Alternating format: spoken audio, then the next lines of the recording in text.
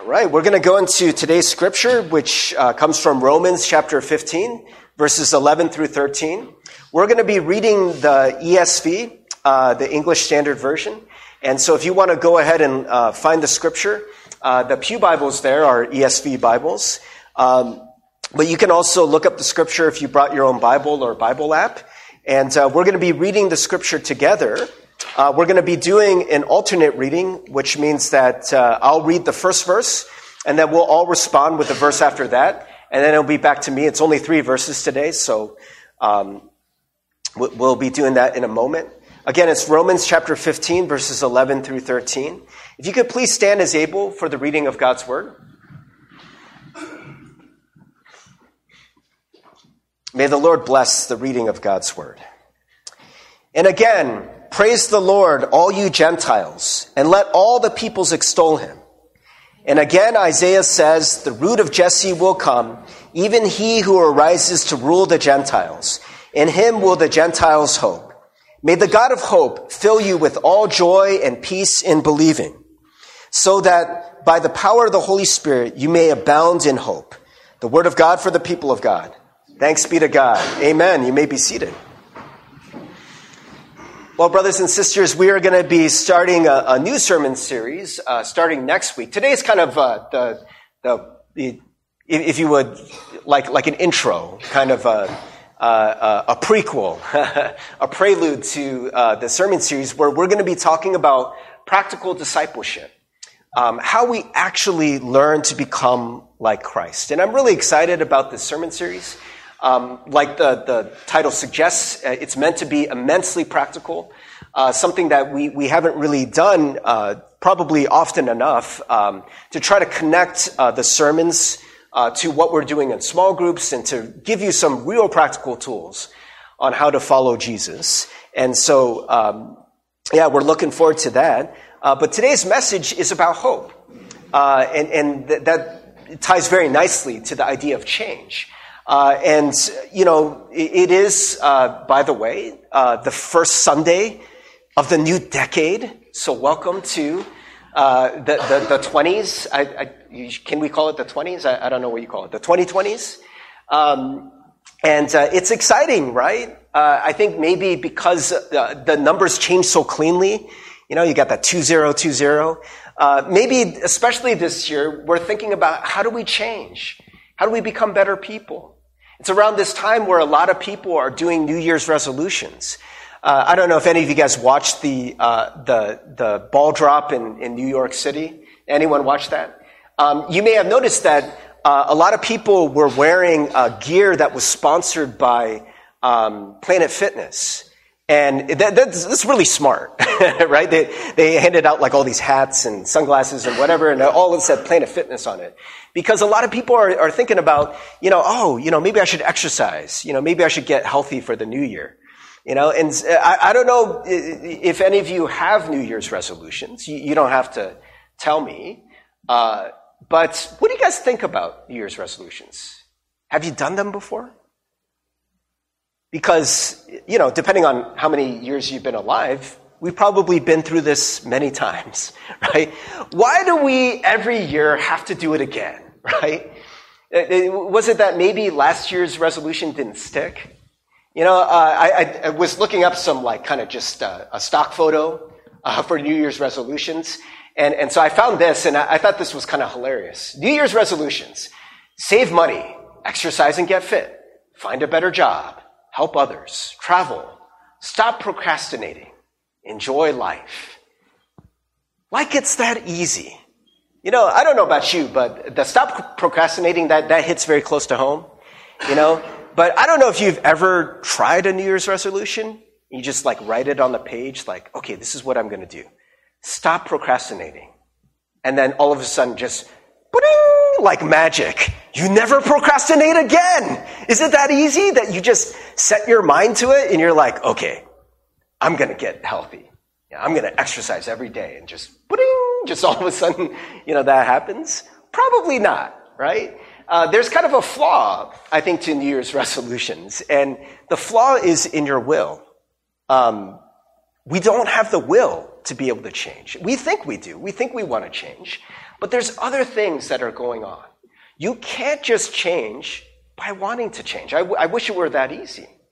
And so maybe for some of you, and by the way, just a little teaser for the sermon series, the reason why I am so excited about the sermon series is because as I've been doing a lot of study and investigating Scripture, I do believe that there is a way to change.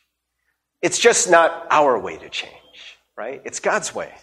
It's by following God's plan, God's will, right? And there is a step-by-step way that you can actually do that, but it's not going to be just by, I want to change. It's not that simple, right? And if you try to change this way, where you're just like, okay, just stop it, right? Like I don't know, maybe someone's New Year's resolution is like, stop worrying, right? How does that work? You just write it on a piece of paper and all of a sudden you stop worrying? It doesn't work that way, right? And so maybe if you've ever done a New Year's resolution, maybe you have become very disillusioned by New Year's resolutions. Or maybe you become very disillusioned by the prospect of change. Should we even bother trying to change? Because it doesn't seem like it happens very easily. Maybe for some of us, we even think that change is impossible. I want to prove to you that change is not impossible. Because have you ever developed a bad habit? There's something that you didn't do before, but then you started doing it. Well, there you go. You can change, right? You just changed in a bad way, right? So definitely you can, if you can change in a bad way, if you could learn a bad habit, you can learn a good habit, right? There is the possibility of change, but it is difficult. And I think for many of us, we have started to lose hope. What is hope? Hope is the possibility of something good, of a change, but not just any change, something good, right? I mean, you got to leave it kind of broad because there's all kinds of hopes. You can have hope for eternal life, right? You can have hope for losing 5 pounds. You can have hope of, I don't know, eating chocolate cake, right? Whatever the hope is, it's something that you haven't realized yet, but something that could happen in the belief that it actually could happen. It will happen, right? It is the opposite of despair. And I think that despair is one of the most dangerous spiritual conditions that you can have. Despair is the idea that good things will not happen, that change is not possible, that there isn't a light at the end of the tunnel. It's just darkness. Have you ever been in a place of despair? Maybe some of you are a little bit in despair right now about some situation in your life. Maybe there's a situation with work. You're like, man, I don't see how this gets better. It just looks dark. It just looks hopeless. Maybe you feel despair in your personal life. I can't change this habit. I can't stop procrastinating. No matter how hard I try, I just keep doing the same thing again and again and again. Maybe it feels hopeless in your spiritual life. Maybe there's ways that you're trying to change for God, to become more like Christ. And you're not really seeing that happening. You're not able to forgive. You're not able to be more loving. You're not able to be self-controlled. Brothers and sisters, I believe that we worship a God of hope. This is why I wanted to read this passage in Romans chapter 15. Let's go there right now, because this tells us that we do worship a God of hope. So it says, and again, praise the Lord, all you Gentiles, and let all the peoples extol him. And again, Isaiah says, the root of Jesse will come, even he who arises to rule the Gentiles. In him will the Gentiles hope. And so here, the writer of Romans is quoting Old Testament scripture that talks about hope for the Gentiles. Why is that important? It's important because for many people of Israel, the Jewish people, they didn't think that Gentiles had much hope. I want to show you a different passage. We actually read this a few months ago as we were going through Ephesians. Ephesians 2, 11 through 13. Therefore remember that at one time you Gentiles in the flesh, called the uncircumcision by what is called the circumcision, which is made in the flesh by hands, remember that you were at that time separated from Christ, alienated from the commonwealth of Israel, and strangers to the covenants of promise, having no hope, and without God in the world. So the idea is that the people of Israel are God's chosen people. These are the people that God has chosen to bless, to be his people who get to be close to God, not the Gentiles. So the Gentiles are not the people of the promise. They are not the chosen people. They are not the people who are included in that covenant, in the promises that God has made to bless and prosper and to always be with Israel. They're on the outside looking in. They're cut off. They are not close to God, right? And so here, what the writer of Romans is saying is that because of that, they don't have hope. There is no hope. How do you change that? Now, just to be clear, there were times in the Old Testament, it was rare, but there were times where people would actually convert to Judaism, or they would marry in, they would be grafted into the people of Israel. There are some examples of that, but it was pretty rare. The way that you became a person of Israel was you were born into it, right? It was hereditary, right? That's why the genealogies were so important. You would trace the lineage, right? So-and-so begat so-and-so, so-and-so begat so-and-so, and so, right? You would just trace this lineage. You were an inheritor of the promise. In many ways, it was biological, right? You're either born in or you were born out, right? You can't really fix the fact that you're not that you're a Gentile or not, right? It's just something that you were born into. So it was unchangeable until Jesus came. When Jesus came, he changed all of that, right? But now in Christ Jesus, you who once were far off have been brought near by the blood of Christ. Therefore, let's go back to Romans 15. It says, may the God of hope fill you with all joy and peace in believing, so that by the power of the Holy Spirit, you may abound in hope. And then going back, it says the root of Jesse will come, the root of Jesse being a descendant of Jesse, right? David. But also, this is pointing to David's descendant. It's pointing to the Messiah. It's pointing to Jesus. Jesus will come, even he who arises to rule the Gentiles. In him will the Gentiles hope. And so, what the writer of Romans is saying is that, before it was Ephesians. I think I said the writer of Romans for Ephesians, but that's Paul, and probably Paul wrote both, so we're okay there. But the idea is that when Jesus came, he has included now the Gentiles into the promise of Israel, right? That they also get to be with God. And so this defining characteristic of God is that there is nothing impossible for God. It's a defining characteristic of God, right? And so therefore, if God is a God of the impossible, then in verse 13, when it says, may the God of hope. I mean, that is one of the things that we know about God, right? If God can do the impossible, then he is a God of hope. What is the alternative? God is a finite God. God can only do so much in your life, right? It's not true. God can do anything. He can, right? All things are possible, as we say in another scripture. Right? So to believe in God is to believe that there is always hope. Right? There's always the possibility of a turnaround. It may not be obvious to you. It may not be something that you can see with your own eyes, or you can understand, or you can plot on a timeline and say, this is exactly when things will turn around. This is exactly how things will get better. We aren't always privy to that. But what we do know is there's always that possibility. God can turn things around, right? So if God is a God of hope, then may he fill you with all joy and peace in believing. The word believing, I think, is better translated as trusting.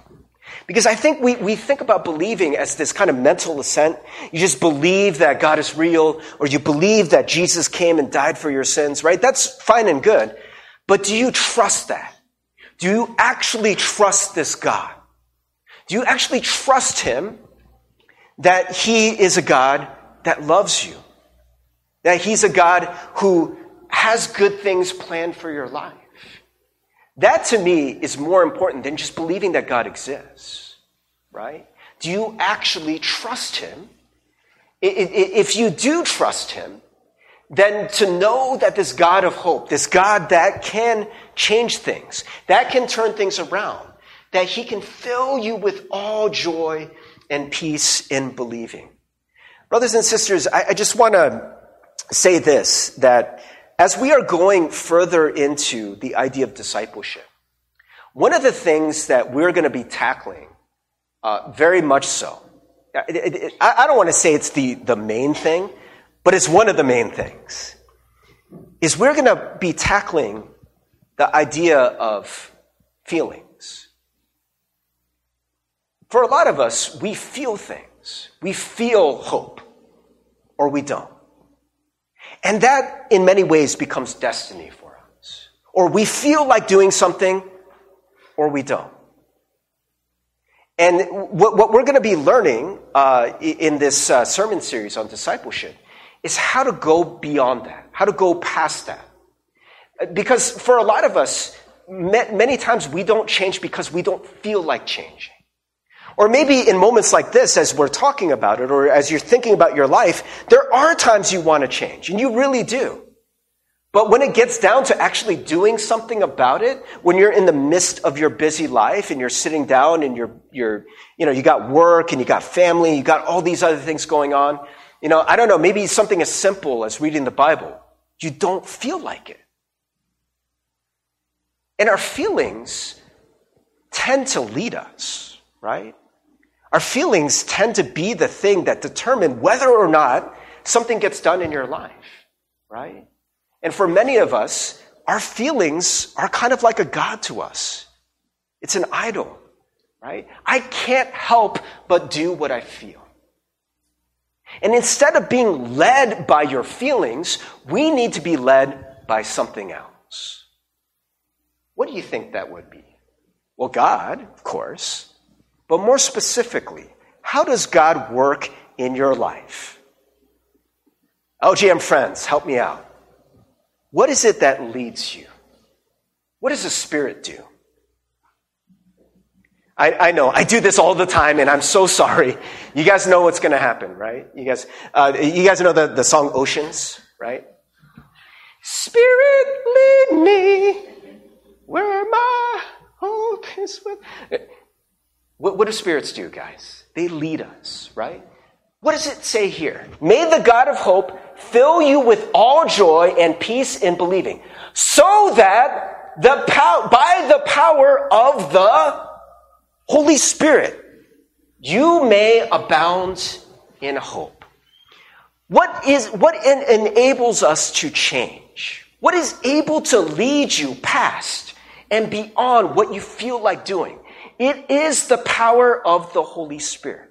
In the same way, you are led by your spirit. You are led by your feelings. You are led by something in your life. And it causes you to always do things the way you've done them. The Holy Spirit is able to do something new in your life. The Holy Spirit is able to change things in your life, right? If you would let him. If you would let it. If you would let it in. But this is the thing, brothers and sisters. You're not going to feel like it. I know, it's a little bit of a paradox. You're not going to feel like it until you do. I do believe God can transform your emotions, right? I do believe that hope in some ways can feel like an emotion. Joy, peace, these things can feel like emotions. But especially in the beginning, you're not necessarily going to feel like it. Because what are you feeling? You're feeling despair, right? You're feeling like things aren't going to change, right? And for me, there have been times in my life where things have been very dark. I've been talking a lot, especially in our sermon series when we were talking about the sermon series, You Are Not Alone. I was talking about a very difficult time in my life that happened about this time last year. It was almost exactly a year ago that my panic disorder began. It's weird because usually these things don't really happen overnight without some kind of trauma, but it did for me. I don't know how to explain it.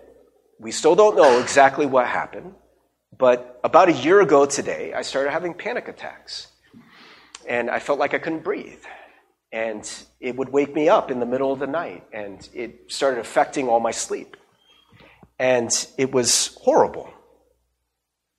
And a lot of times, I felt like I was going to die. I felt nothing but panic. I felt anxiety. This idea that God is a God of hope is one of the things that got me past this. There are many, many things, and I've talked about some of those things before in sermons, so I'm not going to go over everything. But in those, especially in the night, it was the worst. I'd be sitting there in bed, and I'd be like, oh my gosh, here we go again. I'm going to try to fall asleep, and I'm not going to be able to. I'm going to be up all night, because that's what would happen. I try to fall asleep. A few seconds in, my body would jolt awake, and I would just do that all night. All night. It was horrible. There's one night I remember where I was feeling a lot of despair, and I remember just praying to God, just being like, God, do you not want me to get better? God, can you make me better? Why would a God who loves me want me to go through this? And I didn't really believe that God wanted me to go through it, but I didn't see how this was going to change, especially that night. And for me, one of the things that I really had to lean into was this belief that God is a God of hope. That there was hope for me. That I would and I could get better. And I did, by the way, right? I mean, obviously you can tell, right? Things have gotten better. But at the same time, it wasn't easy. And God being a God of hope doesn't mean that your problems go away right away. I want to say that. I want to be very clear, right? Change does not happen the way we want it to. And I wish it did. But, it's kind of like if you want to get to Cincinnati, I can't just be like, okay, let's go to Cincinnati, right? And I really want to go to Cincinnati and open my eyes. And there's only one way to get to Cincinnati.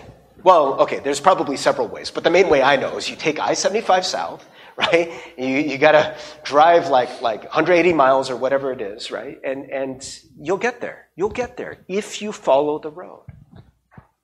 This is the way it is with discipleship. There is a way. There is a road. You have to follow that road. There's no shortcuts to that. God will help you. There will be a way out. And eventually, if you follow that road long enough, you'll start seeing signs, right? Cincinnati, 50 miles. Oh, shoot, we're getting closer. Cincinnati, 40 miles. Cincinnati, 30 miles. I don't know how often they do these signs, but you'll know you're getting closer. And eventually, lo and behold, you'll see the beautiful Queen City of Cincinnati.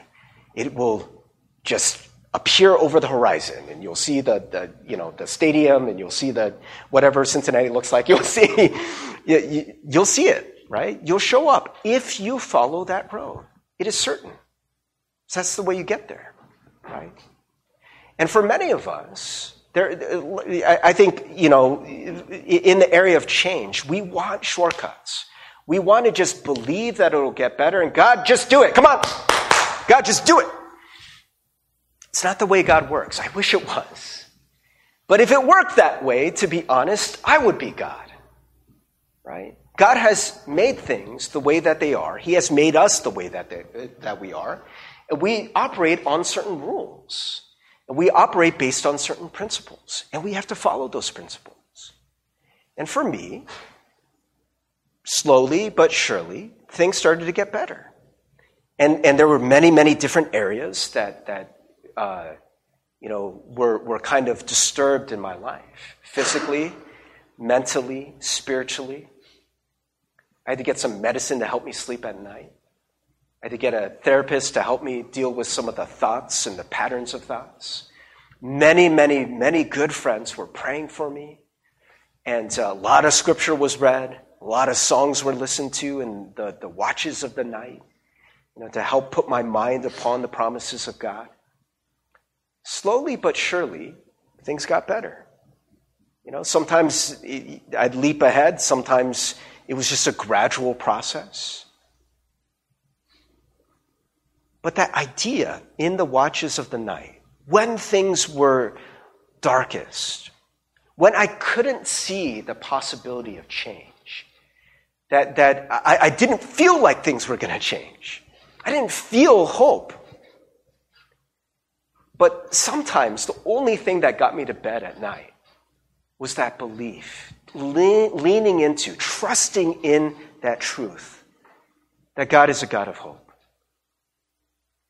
that He could change things in my life, and He would. Not the way I wanted to, but it would come. Brothers and sisters, the ultimate way, and the way, by the way, that the Gentiles were grafted into the people of Israel, was by what Jesus did for us on the cross. And this is the ultimate hope for us, right? The ultimate reason for hope is that God literally did the impossible. Because when human beings die, they don't come back, right? It doesn't happen. But it did with Jesus. But what God did was He reversed what we considered to be an irreversible condition, death itself, right? It's the end, just fine, right? There's no coming back from that. And yet, through the power of the Holy Spirit, right? That's what we believe. It's through the power of the Holy Spirit that God rose a man, not just a man, but His Son, from death itself. If God can do that, if God can reverse death itself, and brothers and sisters, I don't believe there is anything that God cannot do. What about for you? Is there a situation in your life you're like, nah, Pastor Steve, you don't understand. This situation is dead. This situation is hopeless. Is it? Because the thing, when it comes to the power of the Holy Spirit and God, it is not about the situation. It is about the power of God. I'm going to say that again. When it comes to hope, it is not about the power of the situation. It is about the power of God, right? That there could be a hopeless situation. But that situation, no matter how stark it looks, no matter how dark, no matter how hopeless, it does not trump what the Holy Spirit is able to do. Because the Holy Spirit itself is a spirit of life. That's what it is, right? When God breathed into you, He breathed His Spirit. That's life. That's why the Holy Spirit is the Spirit that resurrects Jesus from the dead. And if there's any dead situations in your life, God can resurrect those according to His will, not ours. So, brothers and sisters, I want to encourage you that, I shared with you a very dark period in my life.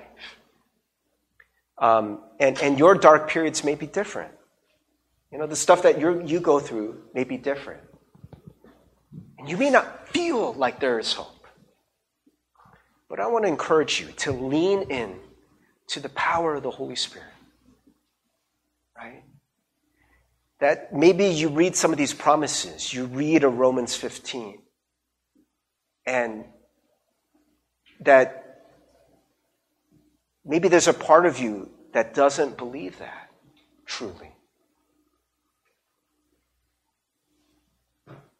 But maybe there's a part of you that's like, okay, I don't believe that, but I want to. I want to bring my will into agreement with the will of God.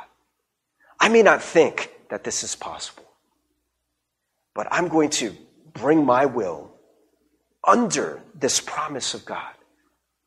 For me, what I would do is I would just read these promises over and over and over again. And I would literally say yes to them, Because this is what's happening, brothers and sisters, whether or not you know it. When you read something and you don't come into agreement with it, there's something happening in your mind. Your mind is going like this. Very simply, it's going, nah. Right? Have you ever read something like, you just won $1 million? And the publishers, right? You read that, and what does your mind do?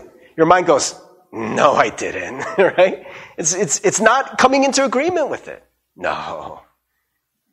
God can do anything in your life. All things are possible for Christ. Nah. No. I don't think so. I don't think that's really possible. And so for me, when I was in this time where I was feeling very hopeless, I shared this story last year, so forgive me if you heard this before, but I went to see our old senior pastor, Reverend Cho, and I was telling him about what was happening. I'm like, Reverend Cho, I'm a mess. I can't sleep at night, And I was literally just having a panic attack right in front of him. And so Reverend Cho he opened his Bible and he just started reading scripture to me. And as he was reading the scripture, I'm just sitting there just kind of rocking back and forth. I'm just in anxiety. I'm panicking. And he's he would read the scripture, right? Say, all things are possible, right? All things are possible. He would read the scripture about, the idea that God will never let go of us. He was reading Romans 8 over me.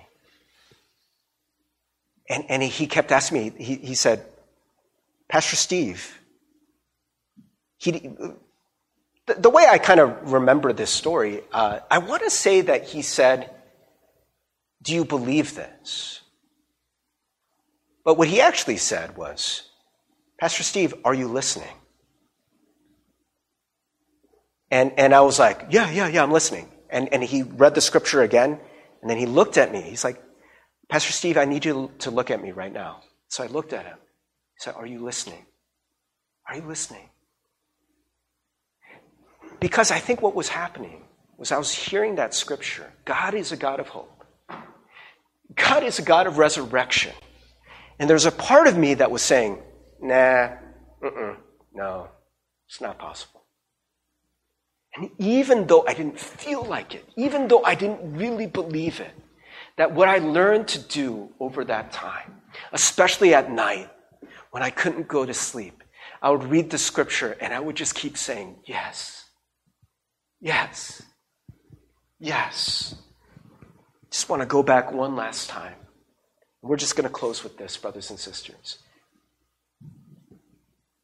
May the God of hope fill you with all joy and peace in believing, so that by the power of the Holy Spirit, you may abound in hope. Can we say yes to this? In your spirit, yes.